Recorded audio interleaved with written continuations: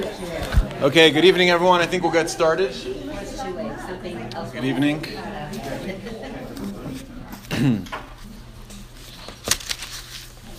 Okay, thank you all for coming out here tonight. Nice to see so many faces. Tomorrow night is the 4th of Iyar, which is the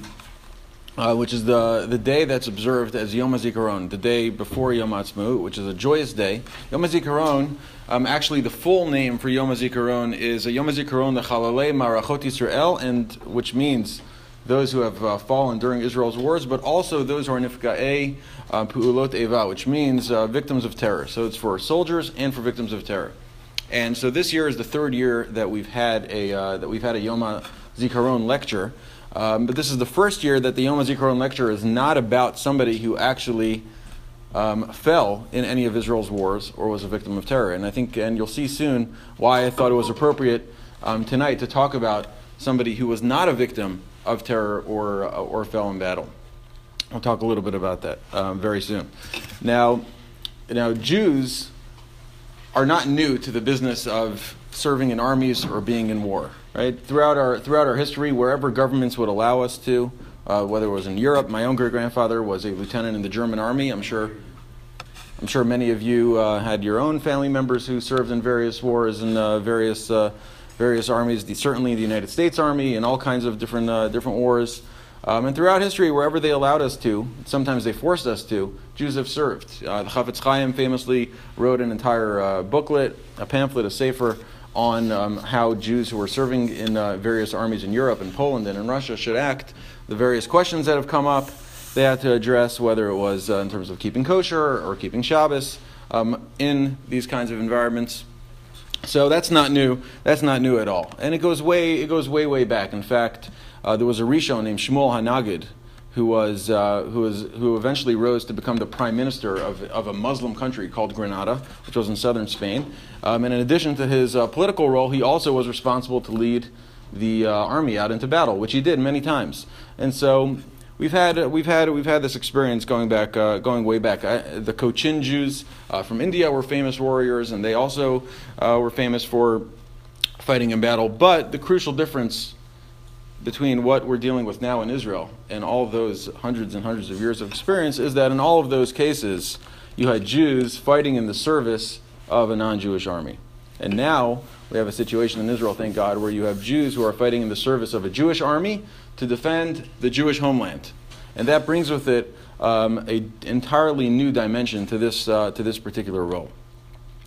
Now, who knows, obviously, I'm talking in ancient times, but who knows, let's say the State of Israel was founded in 1948, and there were various groups that were fighting in defense of Jewish lives before that, the Irgun, the Haganah, Lehi. Who knows when the last time before that was there an organized army of any kind, a Jewish army, fighting to protect the Jewish homeland? Maccabees? So the Maccabees were way back, right? The Maccabees were earlier, like much earlier in the Second Temple era.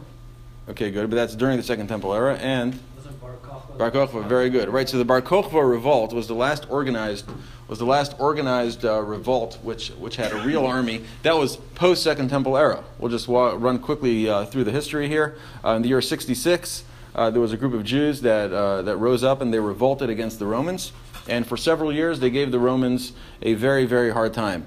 And from the year 66 until the year 70, finally the Romans put down that revolt. And they went city by city, attacking the Jewish garrisons who tried to fight back. They eventually consolidated in Jerusalem. They're in Yerushalayim, and the Romans come. They lay siege. It takes them a very long time, but eventually they defeat the Jewish army, and they destroy the temple. They destroy the second base of Mikdash. And that's obviously a very sad day, the 9th of Av, which we mark every year on Tisha B'Av. But even though the Jews were beaten down, and even though, according to Josephus, over 1 million Jews in Jerusalem alone were killed, okay, according to Josephus, they were there from they all went up to Yerushalayim for Pesach that year. They were Ola Regel, and then they got stuck. That's how he describes it. Whether it's an exaggeration of some kind, it was still hundreds of thousands of Jews who were killed during that time period. And then, after the Romans destroyed Jerusalem, they scattered Jews all over the place and expelled them to other parts of the ancient world. That was not the last time that Jews rose up against the Romans.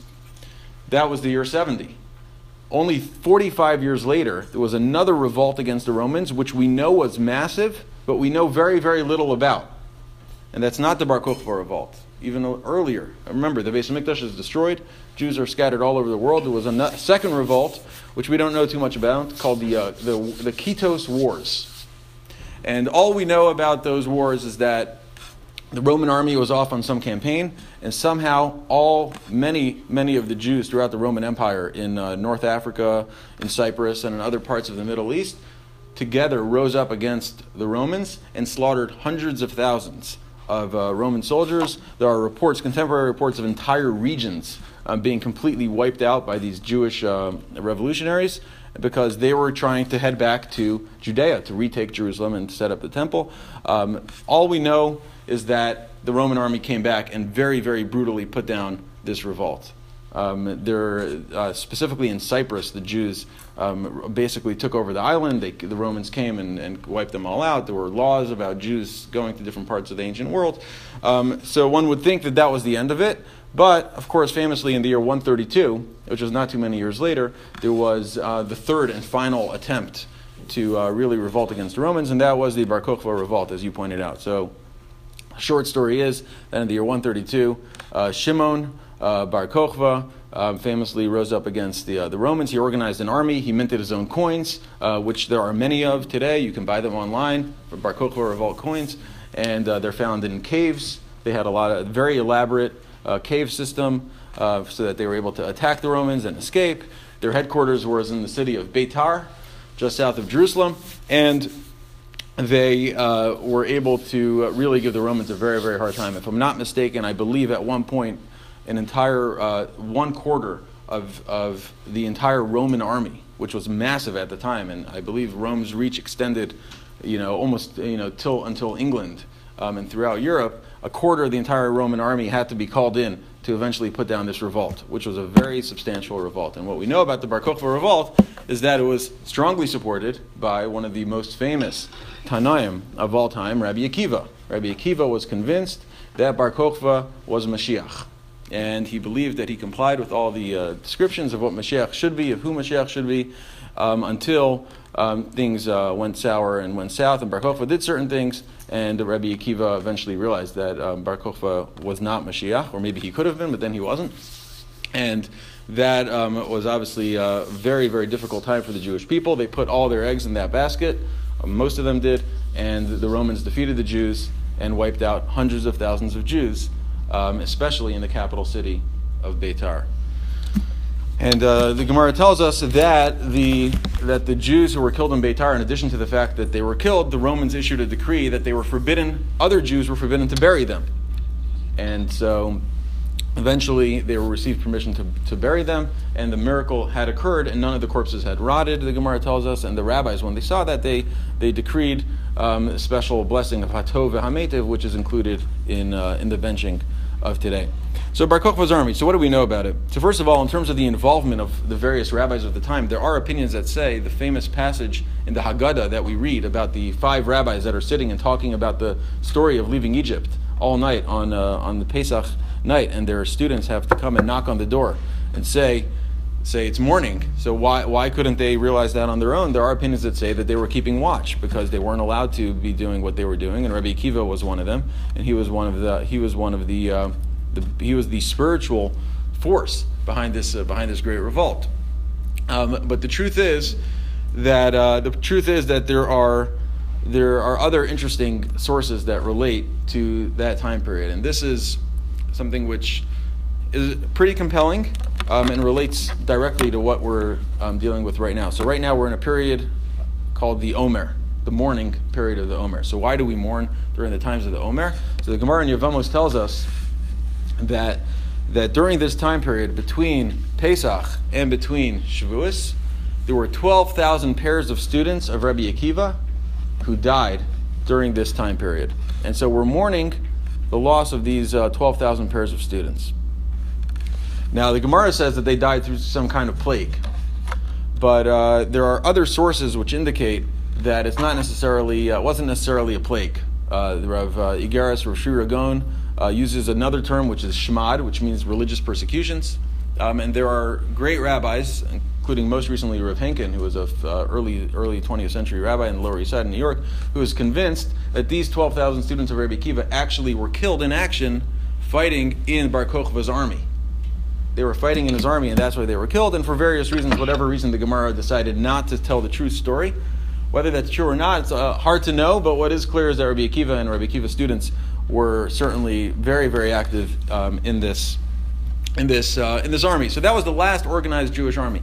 Now, one thing that we know, which is very interesting about that army, and we have, I believe, only one actual handwritten piece of writing from Bar Kokhba himself, to the best of my knowledge. In 1960, in a cave near the Dead Sea, there was actually writing found, and it is a letter from Bar Kokhba to somebody, essentially requesting Daled Minim, requesting Lulavim, Esrogim, Hadassim, Aravos for his army. During this time period between 132 and 135, his army needed the Daled Minim for Sukkot. And so there's actually a letter which was found where he requests that. So that's an early example of somebody servicing the religious needs of a Jewish army, and that was the last time we had a Jewish army, really, until just before the founding of the State of Israel. So let's talk a little bit about modern Israel, the modern the institution of the IDF rabbinate, and specifically who we're talking about tonight, Rabbi Avichai Ronsky and his role in dealing with the rabbinate. So even before the founding of the State of Israel, there was a rabbinate unit in the precursor to the IDF. The Haganah, which was the largest fighting force, had actually a division which was responsible to serve the religious needs of the soldiers that were serving in the army. And after the founding of the State of Israel, so the first IDF rabbi was appointed, and that was Rabbi Shlomo Goren. Rabbi Shlomo Goren, an extremely colorful personality. Rav Hershel Schechter, who was here this past Shabbos, quoted some items from him. He also said he was colorful. And Rav Goren was very colorful. He served as the IDF chief rabbi for the first 20 years that the IDF was in existence. From 1948 until 1968, Rabbi Shlomo Goren was in charge of the IDF rabbinate. And he basically created, from nothing, this new institution of the rabbinut. And so Rav Goren himself, obviously the pinnacle of his career, and the reason he's most famous to most of us, is that towards the end of his career is when the miraculous Six-Day War occurred. And there's the iconic photo of him at the Kotel blowing the shofar, and there's the blessings that he made at the Kotel, etc. There's also a story which some debate whether it's true or not. They certainly tell it in Hebron, and the story goes that as the IDF was moving south of Jerusalem and taking over what is today Yehuda and Shomron, Judea and Samaria, and which was then Jordan, that he was attached to a particular unit which was going to head south. He wanted to be with them when they went to the city of Hebron, the city of our forefathers, to be there. And the story goes that at a certain point he fell asleep from fatigue, and the unit moved on without him. And he woke up, and there was nobody there. And he figured that they had gone south to Hebron. And the story goes that it was him and his driver. Him and his driver got into a jeep, and they started driving south to Hebron.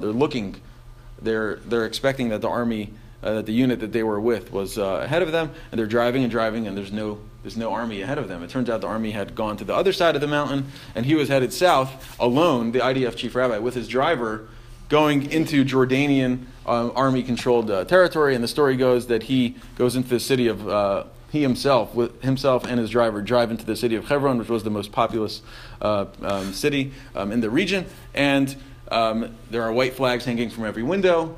And the city of Hebron surrenders to Rabbi Shlomo Goren and his driver. That's a story that they tell, right? What?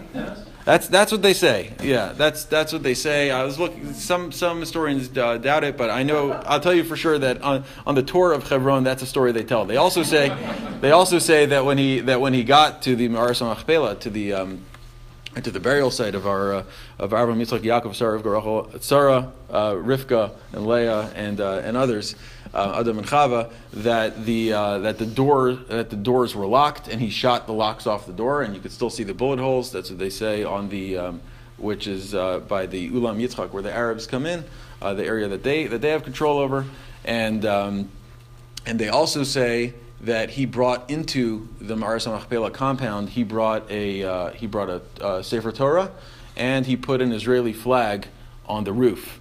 And then when the army eventually shows up, right, expecting a fight and realizing that their chief rabbi single-handedly conquered Hebron, the army eventually shows up. They order the flag to be taken down. They didn't want to. They were very sensitive to the status quo. They didn't want to inflame local tensions, and so supposedly Rav Goren famously told them that the flag you could take down. I'm not taking it down, but the Torah is only leaving over my dead body. That was his line to them, and they let the Torah stay there, and eventually they worked out an arrangement that the Jews controlled some part of it, and that was the beginning, obviously, of what has become the modern community of Hebron. So that was Rav Goren, very interesting and very colorful personality. And so each IDF unit and each base has a rabbi. And so who can think, just a show of hands, you can raise your hand, what kinds of services are these rabbis rendering? What do you think an IDF rabbi does on a day-to-day? Any ideas? I'm sorry? Counseling?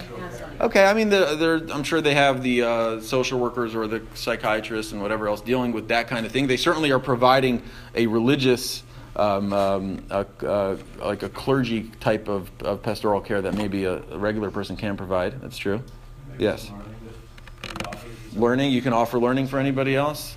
Yeah, that's true. Right, yeah. If you go into a border saying that's going to be warlike, rabbi goes there and he one of the famous places that you should be Kohan. Very good. Very good. So you're referring to actually appears in the Torah, which is the only place in the Torah that we find a role, a religious role for somebody in leadership position in battle, right? The Sefer Devarim tells us that there was a Kohen Mashuach Machama, a special Kohen whose job it was to lead the people into battle, and he would read special verses to the assembled, telling them not to be scared. First he says, if anybody is exempt from going into battle, this is who you are and you should leave now. And then those who stay, he gives them a pep talk and tells them to stay strong. That's true. Do they do that today? Now they kind of do, and that's really what we're going to talk about.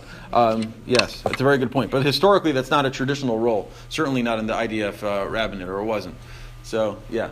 Also in war, they used to give the men give gets to their wives so that if something did happen to them, very good. They lead services. Very good. They get the military seat for those who want it. Make right. sure that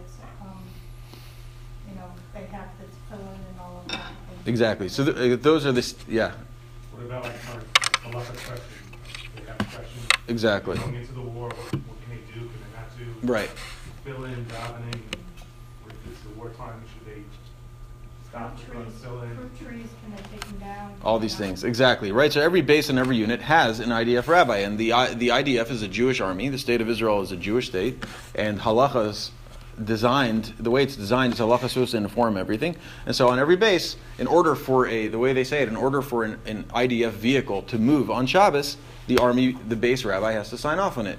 You have issues of kosher, right? So every IDF base has to be kosher. On Pesach, every IDF base has to be kosher for Pesach. So a major function of the IDF rabbinate is just kashrus alone, keeping every single base and every single office affiliated with the IDF kosher is a huge logistical undertaking. Huge. So you have that. You have everything related to Shabbos. You have in every base there, and depending on how sophisticated it is, but every base you have some version of a shul, and you have Sifrei Torah that have to be checked, right? Just like our shul has Sifrei Torah that have to be periodically checked. Imagine that on a massive scale. You need to have Sofrim who are in the IDF rabbinate, whose jobs it is literally to go base to base, checking the zuzahs, checking tefillin, which they have extras of, and checking Torah scrolls. That alone is its own thing. I have a cousin who that was his army service. His service in the IDF was in that division where he checked the scrolls.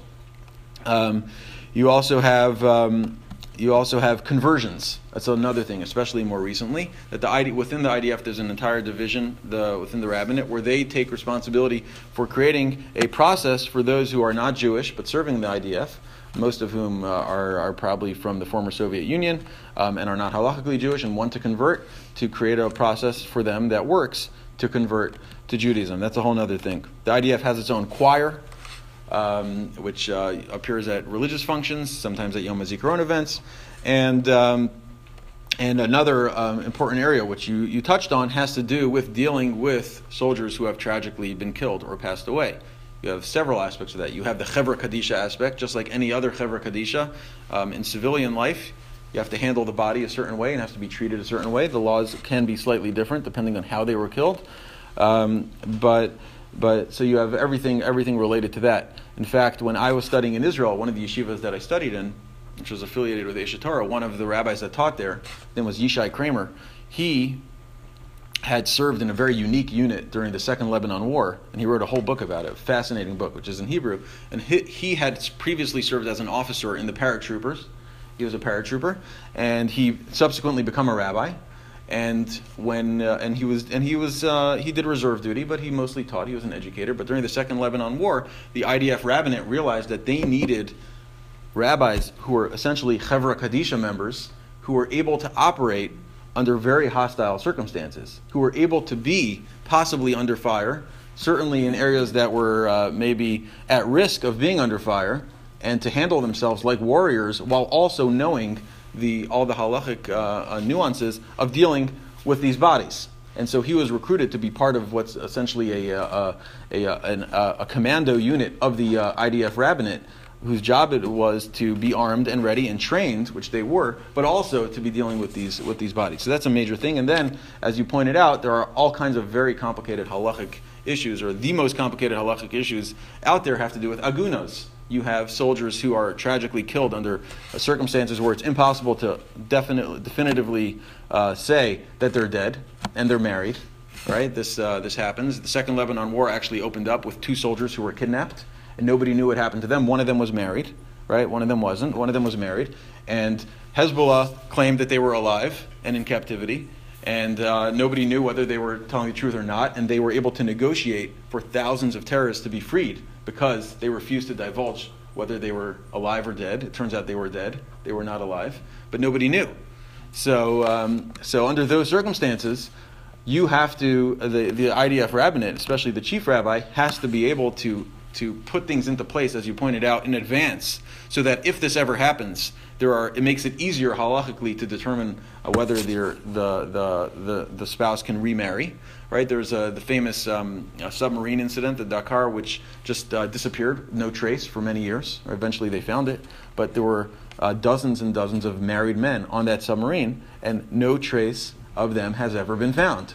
And so somebody's got to be able to say definitively these people are gone and they're never coming back, and go through all of that. And so that's another area that the IDF rabbinate deals with. But the IDF rabbinate historically has been viewed, typically when it comes to the IDF, and I didn't serve in the IDF, but I did study in a Hesder yeshiva for 2 years where everyone else did, so I can tell you this.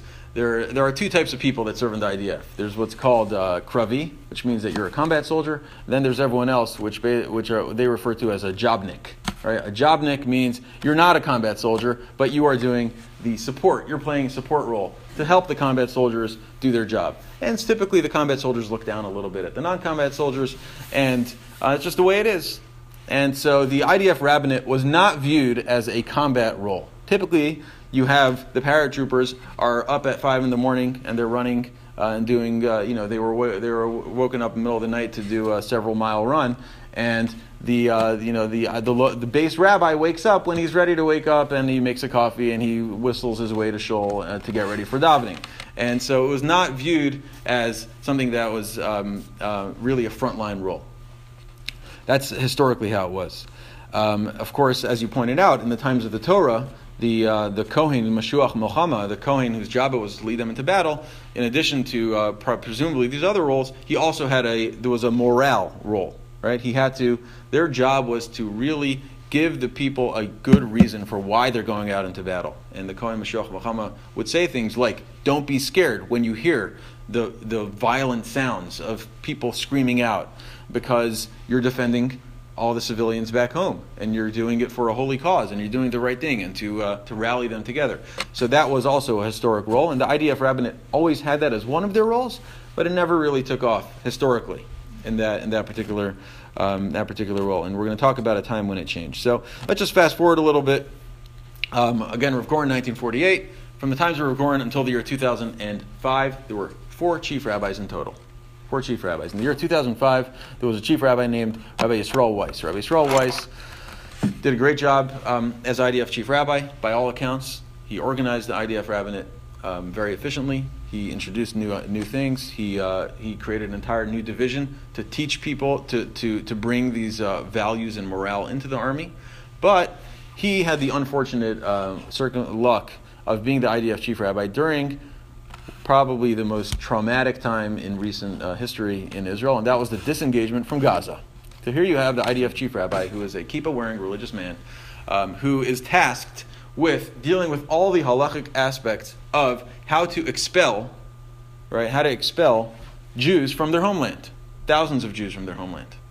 And at the time, there were many rabbis calling for soldiers to refuse orders. They were saying, you were sent to the army to defend Jews. How can you go in uniform and expel Jews from their home? And many soldiers actually either outright refused orders, or they at least requested not to be sent into this mission, and the army complied to some extent. And there were high-profile cases of soldiers who were very open about refusing orders, and it was a very, very tense time. Civil disobedience, roads were blocked by groups of people. There was all kinds of exciting things, mass marches, etc. So Rabbi Weiss was under a lot of pressure to do something as the IDF chief rabbi. You've got to do something to stop this. And a lot of people said to him, if you would say, I'm resigning as chief rabbi, that would be a statement. And just to bring this point home, just to see how emotional this can get, one of the tasks of the IDF rabbinate was to deal with what was probably the most painful part of the disengagement from Gaza, which was even more painful, by the way, than destroying the yeshivas, which there were many of them in Neve Dekalim. In Neve Dekalim alone, there were a couple of yeshivas. In Kfar Darom there was yeshiva, and in Nitzarim there was yeshivas, and shuls, many shuls, that were built. In addition to everything related to handling the Torah scrolls and everything else, there was actually a cemetery in Gush Katif with people buried there. I think 20-some people were buried there, including Jews who had been killed in terror attacks in Gush Katif, after having chosen to live there to defend that area. And so you have family members who are faced with the prospect of having their relatives' bodies dug up, reburied in Israel, and halachically there is some version of Shiva that they sit again, even though it's many, many years later sometimes, since they passed away. And so the IDF rabbinate had to plan for that, and they did plan for it. And it happens to be that it seems that logistically they did a great job. But Rabbi Weiss, after the disengagement from Gaza in 2005, he had very little credibility, certainly amongst religious soldiers, and in general, the religious community in Israel, even the religious Zionist community in Israel, especially the religious Zionist community in Israel, especially the settler community in Israel, had a very, very, very difficult relationship with the IDF. A lot of people chose not to enlist at the time, fewer than they expected, but there were definitely religious young men who otherwise would have enlisted in the IDF who said, we're not joining the IDF. There was a major crisis of confidence with the IDF. Yeah. Well, you could find all kinds of ways to get out of it. Right. Exactly. They could say crazy things, which many of them did, or a lot. So the religious Zionist community in Israel, just to touch on it, is by and large, in Hebrew terms, is called mamlachti, which means that their very, very, very central value of their belief system is that the state of Israel and all aspects of the state of Israel are inherently holy, especially the army, right? And so there was a bit of a crisis where you had religious Zionist communities which stopped saying prayers for the state of Israel for a time, for both, for a time. I remember. This is, to me, is one of the most shocking things I've ever seen. I went with a group to one of the areas where some of the residents of Gush Katif were displaced. Atzmona was one of the communities. So the residents of Atzmona were moved to some industrial zone near like Kiryat Gat or something in southern Israel. So I remember I was there with a group, and this group that I was with brought them a lot of food and other things, and we spoke to them and cheered them up. There was this is extremely harsh. They set up schools, right? They had to continue life as normal, and so they had the teachers, and they had the rabbis, and they had students. And so at the time, the former Sephardic chief rabbi of Israel, Rabbi Mordechai Eliyahu, was very sick. He was very ill at the time. And so I remember I walked into a classroom, and on the whiteboard, and at the same time, Ariel Sharon, who was the the engineer and the architect of the disengagement from Gaza. I mean, he was the bulldozer who made it happen. I mean, he had to change the entire political landscape to pull it off because there was so much opposition within his own party, the Likud party. They were both sick at the time, and on the whiteboard it said, "Please pray for Rabbi Mordechai Eliyahu," and said his name, and then Betoch Shar Cholei Yisrael, the traditional text, amongst all those who are sick of Israel, and then part of the text was, with the exception of Ariel Sharon, in the text. Okay? So there were a lot of very, very angry people who were very angry at the government, justifiably so, right? Some of them did some crazy things over time. During the disengagement from Gaza, it wasn't as violent as they expected, right? They were expecting what had happened in Yamit in the early 1980s, when there were groups of people, mostly affiliated with Kach and JDL, who hold up in these concrete bunkers and threaten to blow themselves up. They were expecting all those things. With very few exceptions, it almost pretty much did not happen. There were a few places where there was actual real some extent, some violence in Kfar Darom, and then in the Shomron, there was some violence, but by and large, it didn't happen that way. So there was a major crisis. So Rabbi Weiss was a lame duck. He was the chief rabbi of the IDF, but he couldn't even service the needs of the religious soldiers. And it was just a very, very bad time. And so into this picture walks the subject of our talk tonight, and that is Rabbi Avichai Ronsky. Okay? Rabbi Ronsky walks in and single-handedly changes the attitude of the religious community towards the IDF, and he changes just the way the IDF rabbinate functioned. And he is a man who came into his position with a lot of credibility, and I'll explain to you why in a moment, just so you can get a glimpse of who Rabbi Ronsky was. The only thing I have on this computer to show you is a picture of Rabbi Ronsky, just so you can get a sense. Let's see.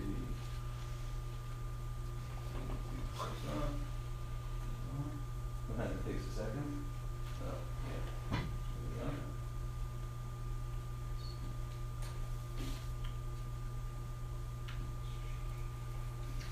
Okay, that's it. That's Rabbi Avichai Ronsky. Okay.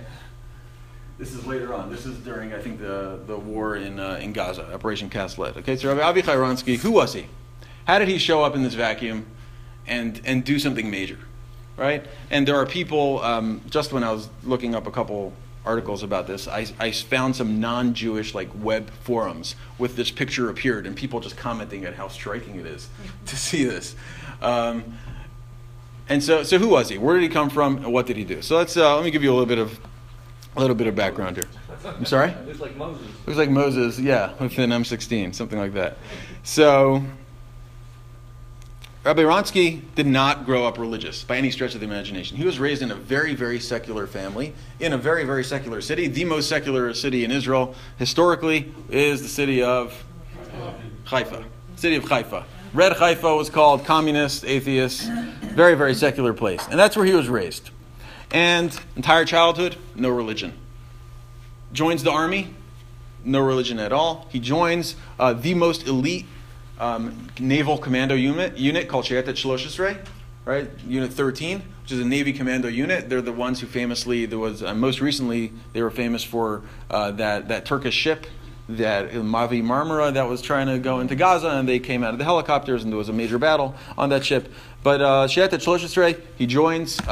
It's one of the several top elite units in the IDF, and it's very similar to Navy SEAL Team 6. And then after a year and a half, he gets slightly wounded. He has to take a step back, and instead he joins the paratroops, and he becomes an officer in the paratroops, and he becomes the commander of a commando unit within the paratroops. And this is he was born in 1951, so this is in the early 70s. And then, of course, in the 70s, the most famous war that takes place is the Yom Kippur War. And so he's in the Yom Kippur War with his commando unit fighting in Sinai during the Yom Kippur War, and they were in many, many battles against the Egyptian commandos. His unit, and he writes about it at length. You have a lot of different stories from that time. When his own commander of the division of the paratroops that he was part of, who was a religious soldier, the two of them develop a very close relationship, and as a result of that relationship, to make a very long story short, Rabbi Ronsky is introduced to basic concepts of Judaism. He had started, during that time period, a lot of his friends were killed in action during the Yom Kippur War. He had started keeping a diary and writing to God. He did not have any concept of what God it was. And through his relationship with his commander, he started to learn more. His commander connected him to the right people. He met Rabbi Tzvi Yehuda Kook, who at the time was Rosh Yeshiva of the Merkaz Harav Yeshiva in Jerusalem. And over time, him and his girlfriend at the time, who was serving in the same unit along with him, together became religious. They became observant. At age 24, he becomes observant. Before age 24, he was not religious at all, which in and of itself is highly unusual for somebody who would become eventually the IDF chief rabbi, because starting from zero at age 24 is a very hard thing to get smicha of any kind, especially to deal with the kinds of things that he would have to deal with. And so things develop. That's in the late 70s. In the year 1980, he leaves the army, and he's living in Jerusalem, and he begins working with at-risk kids in Jerusalem. He's doing a lot of counseling for kids at risk, etc. And he eventually, right around that time, right before he left the army, the position that he was in, he actually became the commander of the Shomron region. There's a unit that's responsible for Samaria, which is the northern West Bank unit, and so he commanded that entire unit, which is going to be very significant in terms of where he winds up living. And so in the early 80s, he's studying at Merkaz Harav. He's studying in Machon Meir. He's learning a lot more about his Judaism. He's getting smicha, etc. And then he helps found one of the earliest Jewish settlements, Jewish communities of the Shomron region, Elon Moreh. Elon Moreh is a biblical name for Shechem, and is a beautiful city and community there. And so he helps found the community of Elon Moreh. He lives there, and he's living there, and he helps found the yeshiva. There's a Hezir yeshiva in Elon Moreh as well. He's also teaching in Ateret Kohanim in Ateret Yerushalayim in the old city of Yerushalayim in the Muslim quarter. And so he's going back and forth. And then a few years later, he helps found a new community in the Shomron called Itamar. Now, Itamar, the son of Aaron HaKohen, tradition says is buried right nearby. There's an Arab village where he's buried. And so they set up a Jewish community called Itamar in the 80s. And he was the rabbi of the community, and he founded a yeshiva in the community. And he was the rabbi and Rosh Yeshiva in Itamar until the second day of Pesach of this year. What year did yeshiva start? I don't. It's somewhere in the mid 80s, I believe. I was a chief assistant with the Oh, really? In the yeshiva? Wow. Okay. Chef's is very good. So what I'm told, and I'm not, and maybe you can verify it, is that Rabbi Ronsky, in his role as Rosh Yeshiva, was not a classic Rosh Yeshiva at all. He was he referred to everybody as his colleague, even the students and the other rabbis. He didn't take a strong leadership role, but he was the person who he treated everyone as equal, and that was his way of running the yeshiva. Okay.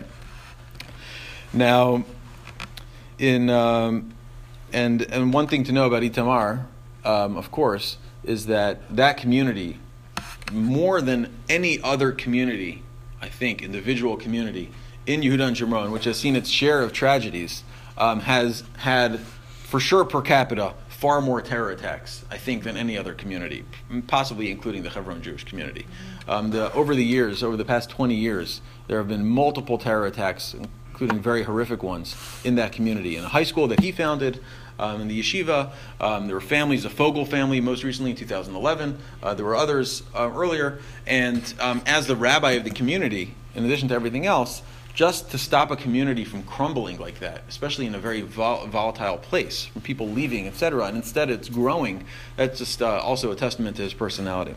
So in 2006, right after the disengagement from Gaza, he gets a call, right? The chief of staff of the IDF, Gadi Eisenkot at the time, he calls him and says, people are telling me that you're the right guy to restore the IDF rabbinate to where it needs to be. You're the man who can build off of what we just experienced with the disengagement from Gaza, and you can actually help the IDF rabbinate achieve its goals. So he went in to the chief of staff, and he spoke to the chief of staff about what his vision was for the IDF rabbinate, and he got permission to do the following, which he did.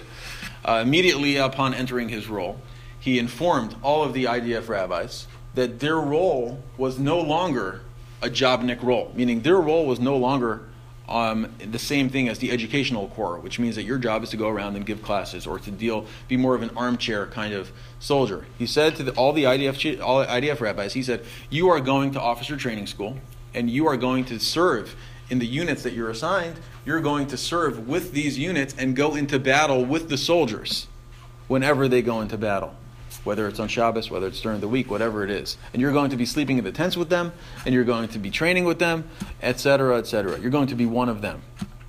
And so that right there, many of the old guard of the IDF rabbis left, and he hired new people. And he hired people. He required them to go through these special training. And he required them to go to these. They have special days when they engage in sports activities and athletic stuff, and he required all the rabbis to participate in those things. And when there were missions, he required the rabbis to go out on the missions, and he himself did that. Even though he wasn't young, he himself was famous for it. Soldiers would often wake up and find that Rabbi Ronsky, who was a brigadier general, which is the rank of the IDF chief rabbi, was sleeping in the tent next to them, which and when you have a hierarchy of rank, that's a very big deal. And so that's what he did. And they started giving classes, and he focused heavily on the piece that was perhaps not as well cultivated, and that was the morale and values. And he had IDF rabbis sitting on all the bases, going with them on missions, and talking to the soldiers about why it is important to be doing what they're doing, and how they were carrying on a tradition of Jewish warriors, and why they were doing a mitzvah, protecting Jews, etc. And the morale of soldiers, it was reported, was going through the roof. In mission after mission, the commanders were reporting back to the chief of staff that the new role of the IDF rabbinate was changing things dramatically, which led to a major clash between Rabbi Ronsky and the education corps of the IDF. The IDF has its own education corps, whose job it is to educate, and they're not coming from a religious perspective. And the education corps clashed with Rabbi Ronsky. There was a lot of back and forth. Haaretz, newspaper, wrote many articles against him, saying that he was essentially creating a kiruv machine, an outreach machine in the army, which he was clearly. But the actual commanders on the ground were very happy with it. But there were a lot of people that were scared that, as it was, there were so many religious soldiers serving in senior officer roles in the IDF. Officer training school, they say, has been consistently over 50% religious for a long time now.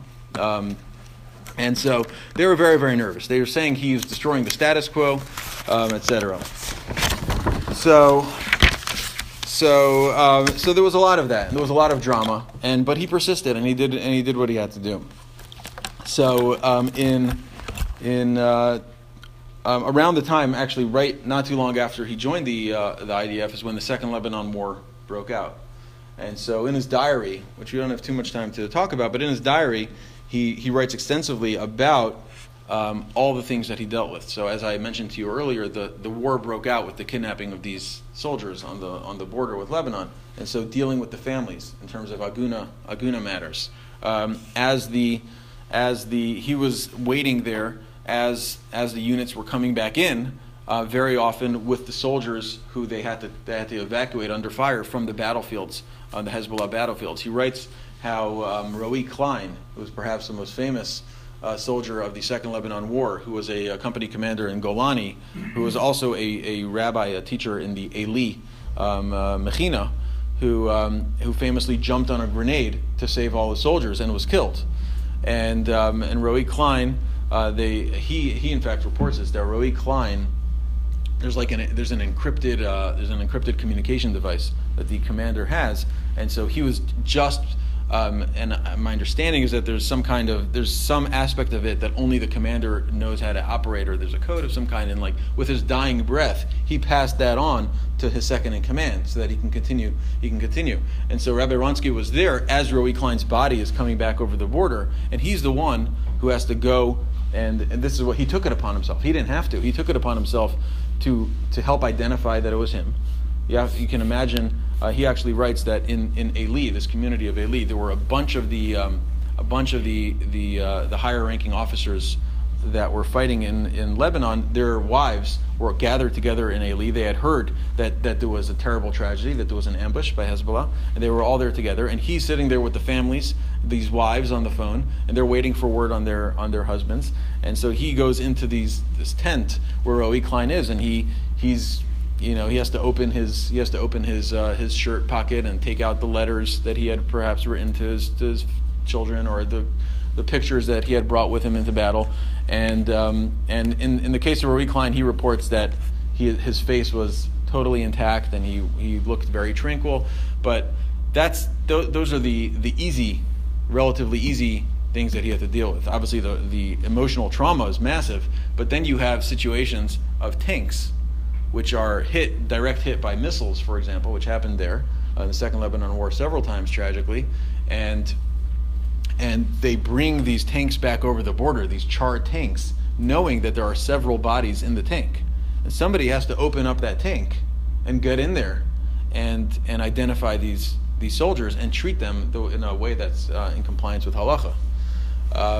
There's one story that he tells about a tank that came back that he went into, and he counted, and he went into, and the army had already reported to the families that the soldiers were killed, and the families were planning funerals.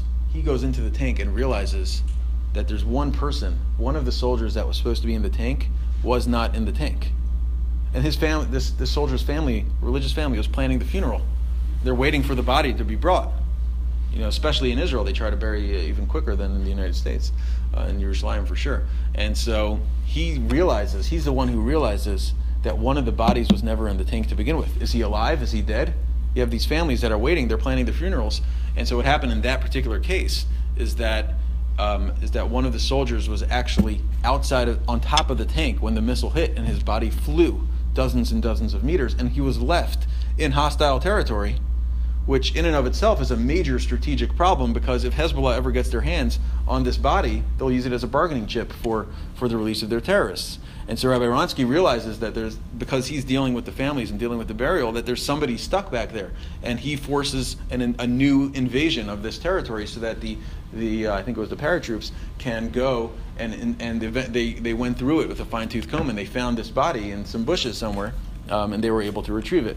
So that kind of thing. These are the kinds of things that he was dead. Yeah, these are the kinds of things. Yes, thank you. Yeah, he was the kinds of things that the IDF rabbinate are dealing with, and those are that's all obviously assuming that you can identify the body. And there are many situations where they weren't able to identify the body, and so within the IDF rabbinate, you have an entire division which is responsible for gathering fingerprints and DNA samples and all these other things, so that in the tragic event where they need to, they can use that as part of the evidence to support identifying a body halachically a particular way.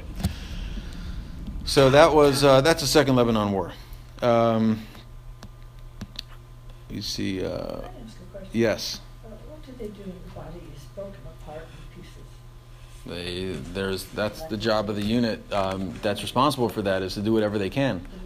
What was the question, please? What happens when, in a case of a violent death, so there are parts of bodies in various places. So in terror attacks, that unfortunately happens very frequently. And so Zaka, which is a volunteer organization in Israel, they scrape the floors and This is in battleground. exactly. That's exactly. So in a battlefield, they do the best they can. But you're right. Every piece of tissue and whatever it is should be buried with the body. On the spot, or they have to gather it? No, they gather it and they bring it to proper burial. And then, so starting during this period when there were many soldiers killed, Rabbi Ronsky took it upon himself, even more aggressively than other previous chief rabbis, to be there for the families. And this is something he did. One evening every week for his entire career, he would make sure to go to a family, even after the burial and even after the Shiva, for years and years and years, until now. He just passed away. He developed a relationship with tens and hundreds of families, religious, secular, many secular families, came to view him as their rabbi. And he was there when their husband was killed in action. And so he was the person that they wanted to be there when they remarried or their child got married or whatever else. So he developed very close relationships with many, many families. And in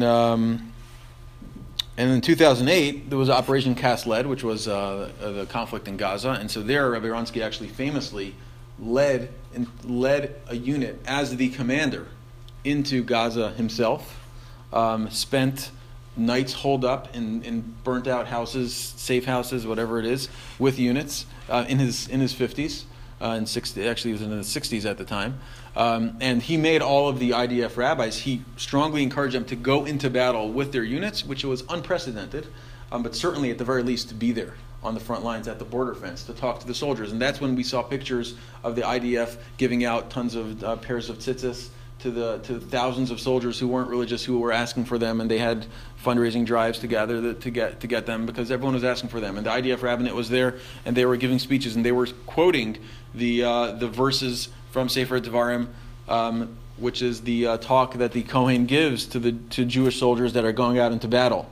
In fact, I remember during Cast Lead there was a religious commander of the Givati Brigade. His name was Ofer Winter, who was very controversial. He issued a letter to his soldiers, also quoting verbatim from that passage in Devarim, and also he got a lot of flack for being so religious about the way he approaches the war. So a lot of that kind of thing was happening. So he went in with them, and then again over there as well. He spent one Shabbos holed up with a particular unit, which 2 days later, everybody he was with that Shabbos was killed in an ambush. Every senior commanders, and he writes about them, and he knew each of them. He spent their last Shabbos on earth with them. So he's somebody who had no trouble. He brought his own very rich service in the IDF outside of the IDF rabbinate into the rabbinate, and so he completely changed the way it was perceived, both by soldiers and the way they operated. At a certain point after that, he retires from the army. I believe it was 2010, 2011. Some other dimensions of Rabbi Ronsky and his wife is that in addition to their own 6 children, over the years they actually adopted several other children. One of the children that they adopted, actually during a visit of his to a hospital to visit an injured soldier, he saw a child, and the hospital staff said that this is a child that was left there by their parents, and the parents didn't want to raise the child, and on the spot he committed to raising this child. The type of person he was. So they adopted children. He dealt with kids who were at risk as well. So after he retired, right after he retired from the army, is actually when the Fogel family terror attack occurred in Itamar, and so he was there for his community to help them pick up the pieces after that. And Itamar today is just bigger and bigger and bigger, despite all of the terrible things that they had to deal with. And so here's where an entire new dimension of Rabbi Ronsky's life is introduced. This is very interesting. In 2011, he got together with two friends of his, two people that he viewed as people who share his basic worldview. At the time, they were not very well known. Today, they are very, very well known. Him and 2 other people created a new political movement, and they were deciding whether to create their own political party. And those 2 other people, one of them was a man named Naftali Bennett, who's today the Education Minister of Israel. The other was Ayelet Shaked, who is today the Justice Minister of Israel. And so him, Ayelet Shaked, and Naftali Bennett got together and said, we're creating a new political movement called HaYisraelim. And the basis of our political movement, by and large, is that we are very religiously oriented. Not all of our members may be religious. Ayelet Shaked herself is not religious. But we're very traditional. And we value Judaism, and we value a strong Israel. And it's time for religious and secular Jews to come together around shared common values, national security, faith. Most Israelis are very traditional. And we're going to start a new political movement. So the 3 of them started this movement called HaYisraelim. At the time, the National Religious Party was going through an identity crisis. Eventually, they become the Bayit HaYehudi, the Jewish Home Party, which exists in the Knesset today. And Rabbi Ronsky says, I don't personally want to be in politics, but he encouraged Naftali Bennett and Ayelet Shaked to be part of what became basically a takeover of the Bayit HaYehudi party. So that's where his political philosophy entered the public arena. So for the first several years of his takeover of Bayit HaYehudi, he did not participate politically, even though he was very involved in running things. He eventually ran for the Knesset in 2014. He didn't make it into a realistic spot, but he is viewed by Ayelet Shaked and Naftali Bennett, who are arguably 2 of the most powerful people in the Israeli government, as their rabbi, as their spiritual guide, which is also a very, very interesting thing. So that's in terms of a political involvement. In 2014, he decided to do something else on top of all his many accomplishments, and he said that he had served alongside all these thousands of soldiers through thick and through thin, and as we know, many, many Israeli soldiers, upon their release from the IDF, they go to India. And so him and his wife decided they're going to pick up and go to India. And so they did. They showed up in India, they rented a house, they were not part of any organization, and they just opened up their home to Israeli backpackers who were finding themselves after their army service. And so turns out they only wound up being there for 6 months, but he kept a diary of it, which he publicized, dealing with all these soldiers who had left and helping find themselves. And then they're in India, and he writes extensively about what they were dealing with in terms of drugs and other things, and they bump into none other than the former chief rabbi of the IDF. And that was a very powerful thing for them, because even though there were many Chabad houses and other things, but to have somebody like him, who himself was a decorated veteran and had served in the IDF in the most senior positions and was a brigadier general, he was able to do things with a lot of these young people that other people couldn't. And they hosted Shabbos meals and other things. And while I remember while all of this is going on, he's still responsible for his own yeshiva in Itamar. And so he was dealing with that, and he wrote letters to his yeshiva while he was in India, telling the boys who were studying there how important it is, what they're doing was so important, etc. One area that he was eventually he came back to Israel. Another area that he was very effective in, we'll start winding down. Another area that he's very effective in is that in the region of Itamar, which is northern Samaria, is also referred to as Gav Hahar, the mountaintops. Okay, that region, if you've ever been there, it's massive, very empty. And there are a lot of mountaintops. And so there's a phenomenon, a social phenomenon, referred to as the hilltop youth. Hilltop youth. Who are hilltop youth? So all kinds of different people, but many of them, certainly the stereotypes of them are you have young people who may or may not be using drugs, are very inspired by a theology of settling the land of Israel, and they're teens very often, sometimes high school dropouts, and they show up on mountaintops and just stay there. Sometimes building shacks. The army comes and knocks them down. They rebuild them. Some hilltops are bigger than others. Some are established communities. Some are not. But many of them engage in behavior which can be very problematic from the perspective of the IDF and the border police. And there have been many cases of hilltop youth who are puncturing IDF Jeep wheels and other things because the IDF is coming to remove them from these hilltops. And so for many years after the disengagement from Gaza, the hilltop youth as a movement would not join the IDF. And so Rabbi Ronsky, as a resident of Itamar, which is almost the headquarters, or at least it's very close to a lot of these hilltops, even though he was viewed as an establishment figure, he was able to go to these hilltops, and he was able to find a common ground between the youth of the hilltops, who are very highly motivated and are people who have risked their lives for the safety of Israel, and talk to them about joining the IDF. And as a result, many did join the IDF as a result of the bridges that he built between them and the army. So he was somebody who very, very often quoted Pirkei Avos. He was very fond of Pirkei Avos. He talked a lot about the idea of Derech Eretz Kadma LaTorah. You have to be a human being. You have to relate to people. He was an iconoclast. You have to remember, he's living in Itamar, which is a major center of, one would say, hard right settlement.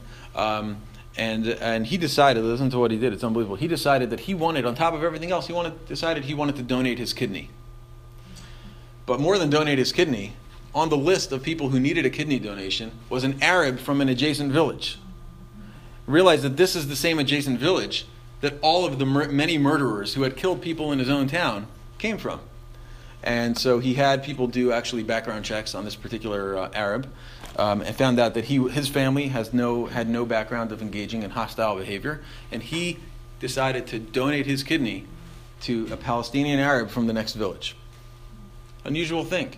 And so he goes into the doctor for a checkup to get checked out to see whether it'll work out. And the doctor actually, as a result of that checkup, noticed a growth in his stomach.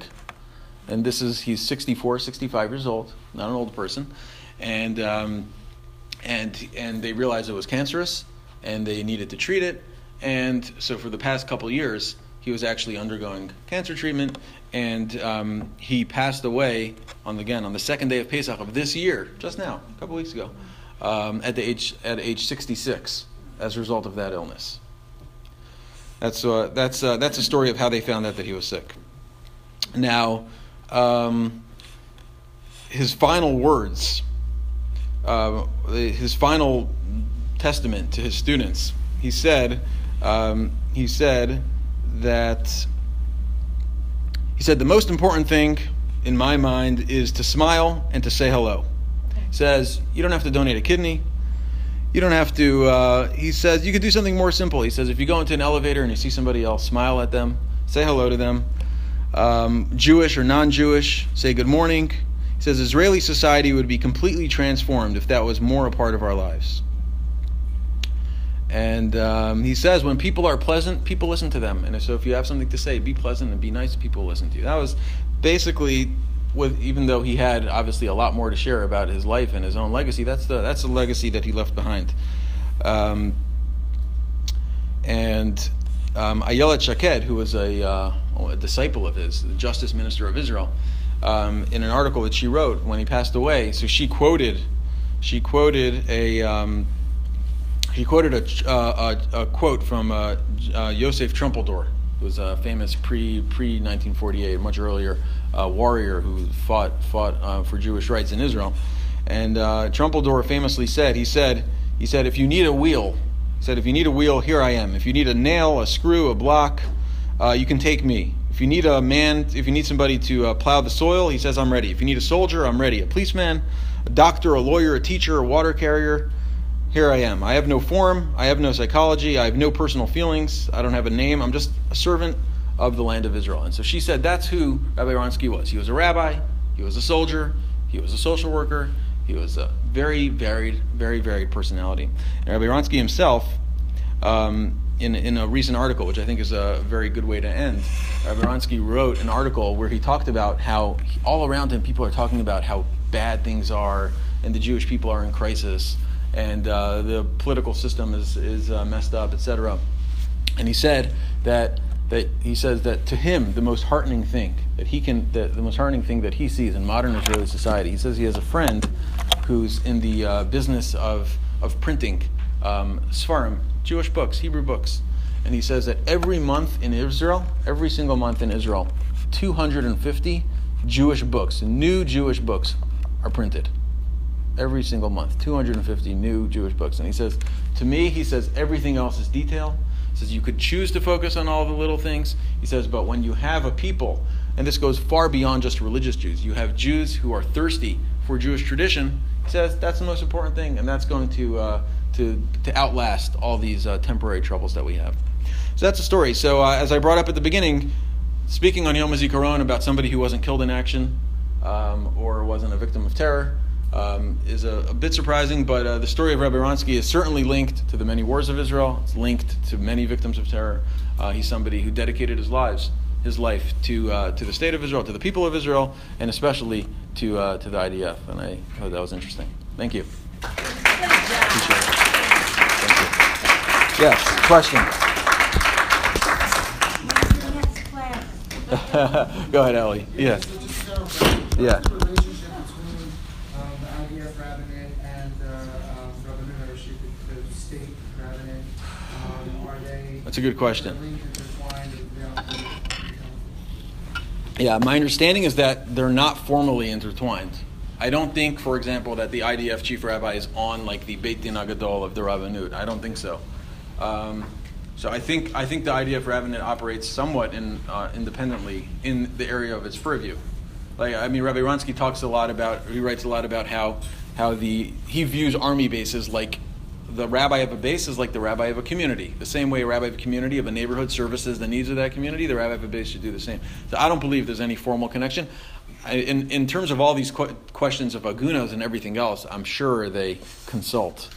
But I think the groundwork was already laid for most of this stuff. So meaning is when in his roles or any of the IDF chief rabbis, they weren't subservient to the opinions of the chief rabbinate at the time, in the sense that they could Right, that's a good question. Questions on their own. That's a good question. I don't know if I've never heard of such a clash, but I can imagine something would have happened. Especially, let's say Rev Gorin. I mean, Rev Gorin was very controversial for his views on going onto the Temple Mount, right? So I can imagine right there. I mean, the members of the IDF, Chief of Staff Council, were very critical of him, and I'm sure the chief rabbis were also critical of him. So, yeah, I don't think they have to comply. That's a good question. The reason why I asked specifically was because the general interesting thing is that the general chief rabbin in Israel over the last 30 years become a lot more Haredi. Okay. And as opposed to the chief rabbinate of the army, right? Because not many Haredim are in the army, so there's kind of been like this split. And I wonder if there's like major differences of views that come from that. That's a good question. So Rabbi Ronsky himself, the reason he was such a unique pick is that he was viewed as being a little bit right wing on things. But he wasn't. Like, he was like, you can't really pin the guy down. So like one of the modern issues the IDF deals with right now, where he clashed with the education department of the IDF, involved women singing at IDF events, right? So you have religious officers that were walking out of ceremonies because there were women singing as in protest, even if they didn't have to. There are many Rosh Yeshivas and rabbis in the settler community, in the religious Zionist community, who are of the opinion that the laws of modesty are stricter in the army than out of the army, based on the verses that refer to how V'haya machanecha kadosh, that the army encampment has to be a holier place than the rest. And so even though it might be okay to behave a certain way outside of the army in civilian life, but when you're in the army, you got to be stricter. Right, Rabbi Shmuel Eliyahu, Sephardic chief rabbi of Tzfat, he tells Sephardic soldiers his personal opinion and his position, not just his position, but the position is that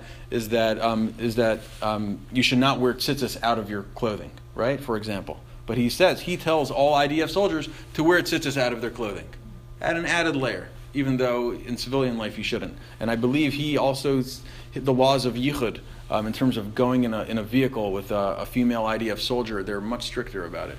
So, yeah. So I don't know of any of how that works, but it's a good question. Position on that? I think he supported the soldiers pressuring the army to comply, to be sensitive to their needs. But not supported soldiers leaving. I don't know.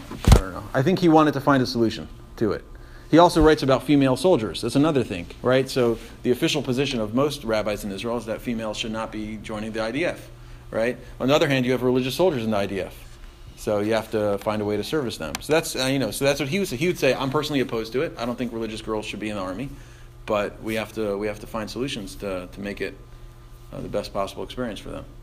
So, yeah, that's the story. Any other questions? Okay, thank you all. Appreciate it.